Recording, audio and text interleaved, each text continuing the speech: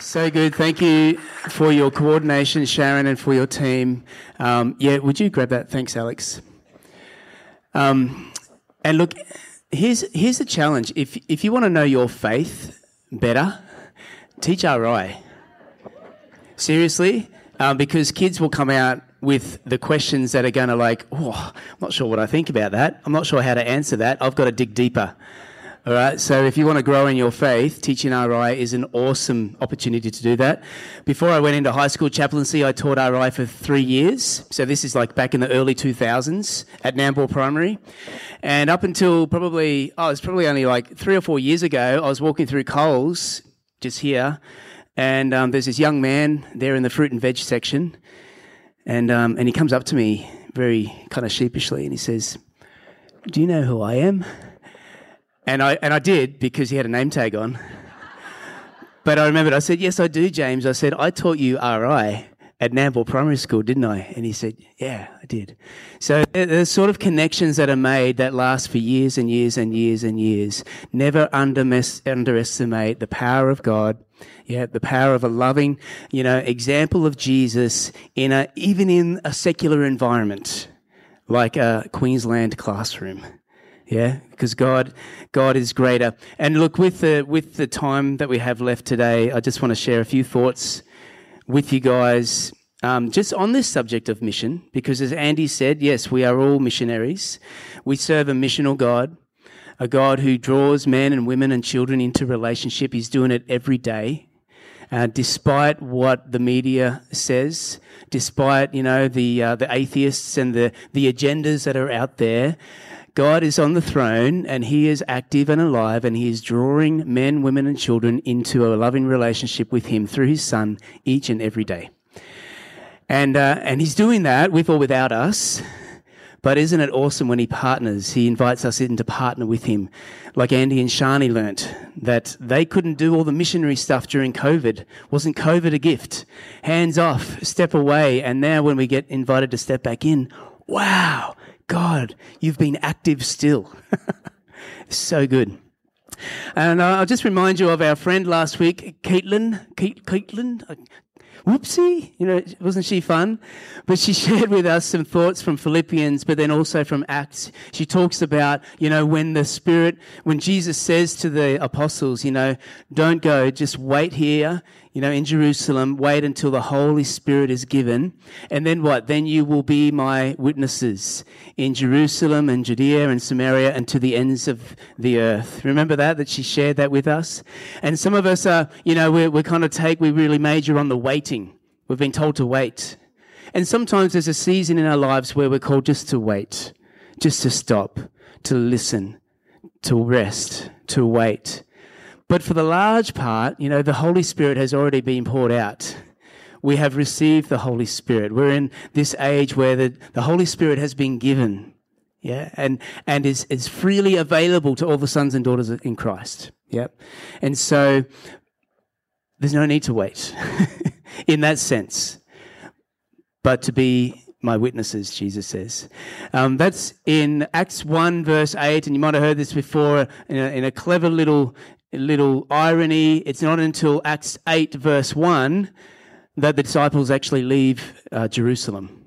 Following the persecution of Stephen, the martyrdom of Stephen, then it says that a persecution breaks out against the church, and all except the apostles were scattered. Where? Throughout Judea and Samaria. And so finally, the church, the mission of God, is on the move. And this morning, I guess that's what I'm sharing with you guys this morning. For lack of a better title, this is called On the Move. And actually, in our pre-service prayer, Calvin prayed that the Spirit of God would be on the move. You use those words, on the move. God is on the move. His Spirit is always advancing. He is on the move in all of our lives, and he invites us to be on the move with him. What does Joel always say? The kingdom of God is movemental. It's in motion. And so we're called to be on the move.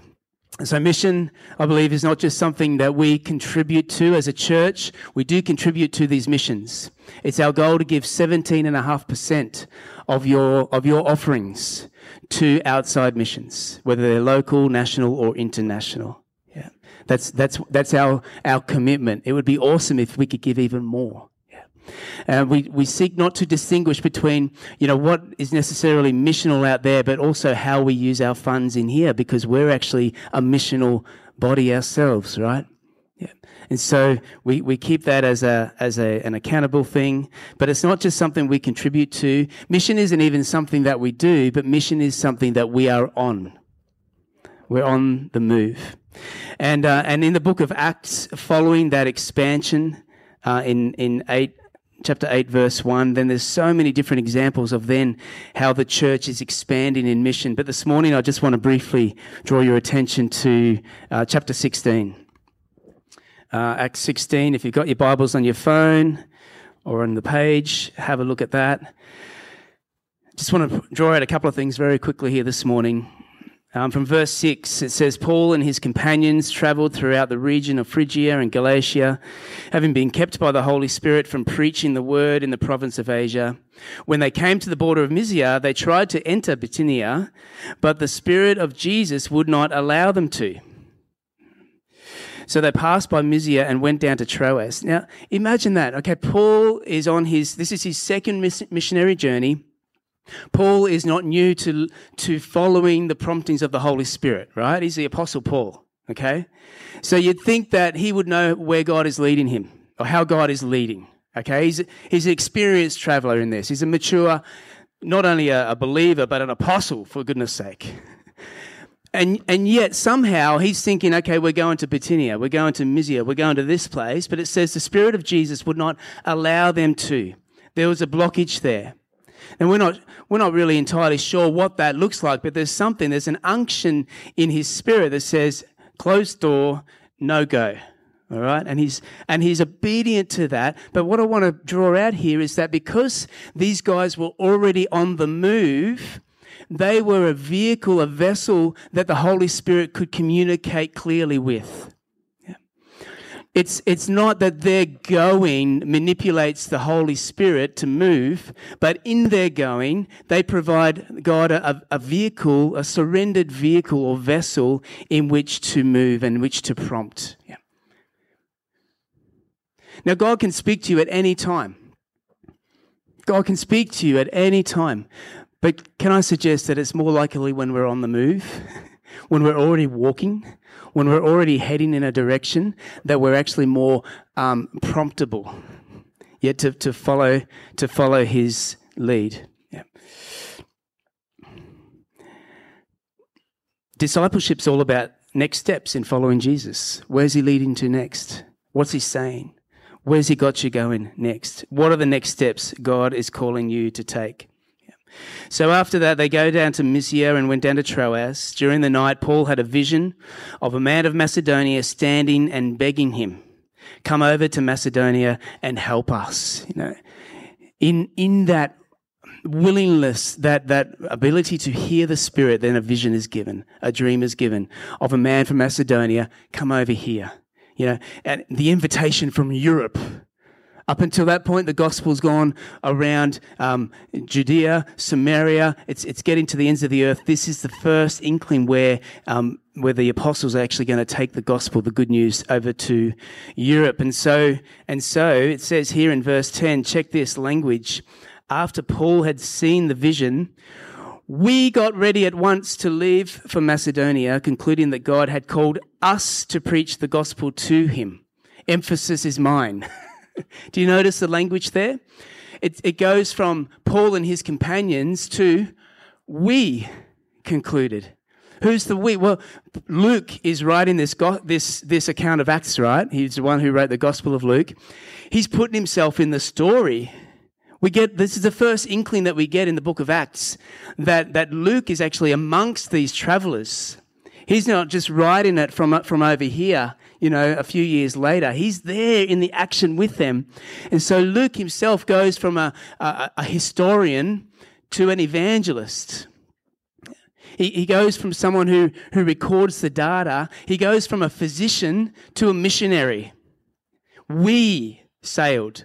We concluded that this is where God is leading us. There's something that drops when our language goes from them, speaking about those people doing the mission, or those people leading the church, or even those people in that church, something drops in our spirit when we go from using that language of them to us, to we. We are on mission, church. We are on the move. This great commission, this command of Jesus, be my witnesses, is not given to a few. It is given to all. And has already been shared, we all have a field of influence, of mission that we're called to be and bring the good news to. It starts with our family, but it doesn't end there. It goes out from there. Okay, something happens when we own that responsibility, that sense of belonging. How are we going? Okay, still got time. Let's keep reading. From Troas we put out to sea and sailed straight for Samothrace, and the next day on to Neapolis. From there we travelled to Philippi, a Roman colony and the leading city of that district of Macedonia. And we stayed there several days. On the Sabbath we went outside the city gate to the river, where we expected to find a place of prayer. Now, that's an interesting sentence. In cities in the Roman Empire time, if there were more than, I think it's 10 Jewish men, there's likely to be a synagogue. And as was Paul's practice with his companions, they would firstly go to the synagogue to share the good news about Jesus. In Philippi, there's no synagogue. And so when there isn't a synagogue in a region, in a town, the next place where people are likely to be gathering, God-fearing Gentiles as well as Jewish people, is going to be a place of prayer. And as it happens in Philippi, it's down by the river. They expect to find a place of prayer. And here it says, we sat down and began to speak to the women who had gathered there. One of those listening was a woman named Lydia, a dealer in purple cloth from the city of Thyatira, who was a worshipper of God. Now, this Lydia we don't hear too much about, but it does tell us that the Lord opened her heart to respond to Paul's message. She was a dealer in purple cloth. I kind of picturing, now this isn't in the Word of God, but this is kind of me speaking here. Paul was a tent maker, right? And Lydia's a dealer in purple cloth. I'm just picturing they're kind of breaking the ice, and they're talking shop for a little bit there as well, you know, and then God opens up her heart to hear the good news of the kingdom, and she says, if you consider me a believer in the Lord, she said, come and stay at my house, and she persuaded us, okay. I've missed out there that she and the members of her whole household were baptized. That's pretty important news as well. Okay. So this is the first convert, the first disciple made in Philippi, in this region, in Europe, if you like. And then this chapter of Luke, we're not going to read it all, of Acts, goes on to tell us two other converts, all right? There was a servant girl who had some sort of supernatural power that was kind of causing her to call out about Paul. And Paul, it says, gets annoyed with her and casts the demon out of her, and she becomes a believer. The guys that are making money off her, they're not too happy about that, and so they have Paul and Silas and Timothy and Luke, we're presuming as well, the four of them, arrested and thrown into prison. You guys know the story, right? They're in the Philippian jail. In the dead of night, they're singing praises, and there's a big earthquake, and the shackles come off, the chains are gone, I've been set free. My God, my Saviour has rescued me. Maybe they were singing that song, I don't know. And then the jailer is about to do himself in. He's suicidal. And Paul says, no, we're all still here. We haven't gone. Don't do it. And then God gives the jailer grace to respond to the good news. And it says he and his whole household believe and are baptized. Why am I sharing all this besides the fact that it's in this chapter that God's led us to? Paul finds in these people, Lydia, the servant girl, and the jailer, people of peace. We've talked about people of peace before, Luke 10. Jesus sends out the 72, go find the man of peace and stay there. Stay in that household. Eat the food that they give you. Yeah. Follow these pathways, these doors that open up for you, and bring the good news. Paul is following that same pattern. Paul and his companions. Lydia is a person of peace. She serves them. She says, hey, if you consider me a believer, come and stay in my house. She's open to the gospel. The servant girl is set free, and now she's open to the gospel. The jailer who was suicidal has heard the good news. He's seen the evidence of God himself, and now he and his whole household are open to the gospel. Paul's simply on the way.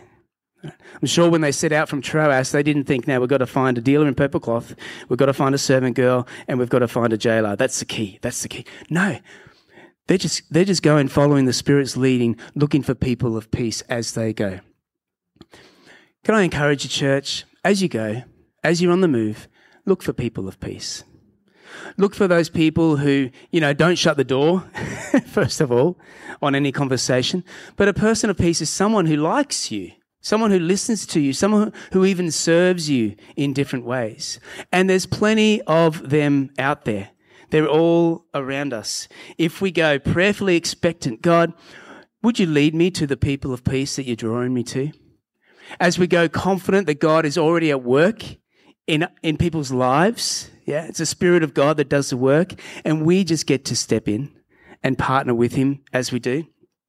So these are 3 unexpected people and their households turning to God. I've got to tell you that in recent months, I've been blown away by the number of conversations, the number of text messages, calls, just connections that have been coming out of the community, of people who know people who God is doing something in their life.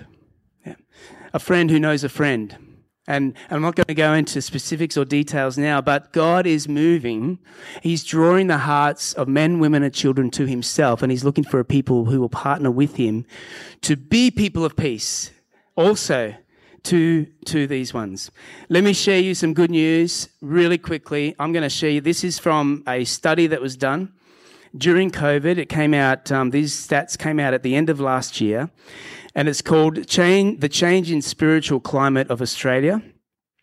And I can send you the whole study. If you want access to that, let me know. But let me just share with you some numbers here very quickly. In Australia today, there are 47% of Australians are thinking more, much more, or even just slightly more about the meaning of life than before COVID. 47%. There are 47% who are open, more open, or much more open to spiritual conversations than before COVID. There are 33% of those people, more, much more, or slightly more, thinking more about God, just in general. And 28% are praying more. See, despite, the stuff that we hear on the media, despite the outcome from the latest census that brings, Christianity or down a peg and people who attribute to no religion up a peg, this is not a time to freak out. This is actually a time where God is the parameters are changing so that now we can no longer rely on cultural Christianity to get our numbers through. You understand what I mean? People who say, yeah, I'm a Christian because I was christened as an Anglican as a baby. Those people, without an active living faith, those people are now saying, actually, I don't believe. Those who do believe, those who are standing up for Jesus are the ones who are ticking, yes, I'm a Christian. Yeah.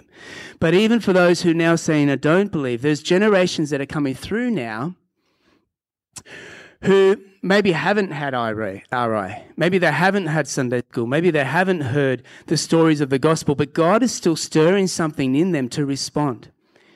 As the world, globally, financially, environmentally, as everything is kind of going to pot in the world today, as everything that is shaking, that can be shaken is shaken, people are going, what is left? What can I anchor my hope to? Because the previous things just aren't cutting it anymore. And so God is drawing the hearts of people to him. Listen to this. 2 out of 3 people are likely to attend a church service either online or in person if personally invited by a friend or family member. 1 in 3 people are extremely likely or very likely 1 in 3 people to attend a church service, either in person or online, if personally invited by a friend. And if you're in a younger generation, so generation Z and Y, it's around half. 1 in 2 people are likely to attend, to respond to an invitation to something. 76% of Australians agree that the churches in their area are making a positive difference to their community. And so this morning, folks, I just want to build your confidence that God is doing something, that he who began the good work in you will carry it on to completion. And that's from Philippians, which is the church that this place was started, okay? The church that began to meet in Lydia's household. Later on, Paul would write a letter to the Philippians. And again, Caitlin shared a verse with us from Philippians last week. What did she say? For it is God who works in you to will and to act according to his good purpose. It's God who is at work in you to will and to act according to his good purpose. And as he works in us on this Mission Sunday, every day, it should be Mission Sunday, I believe, because what Jesus has done in us, what Jesus is doing in us, never stops with us. As a natural byproduct, it overflows to those around us. Let's pray. Father, we thank you that you are a good and loving and sending God. We thank you, Lord God, that you work with us even in the mix, even as we are still seeing our lives being put back together. We thank you, Lord, you don't wait for us to be a perfect example before you use us, just an authentic one. And so, Lord, we invite you, Holy Spirit, just to move in us, Lord God, just to shape us. Remind us, Father God, of the next steps that you're calling us to take in our following of you, and as we influence and call others to follow you too. We pray in Jesus' name. Amen.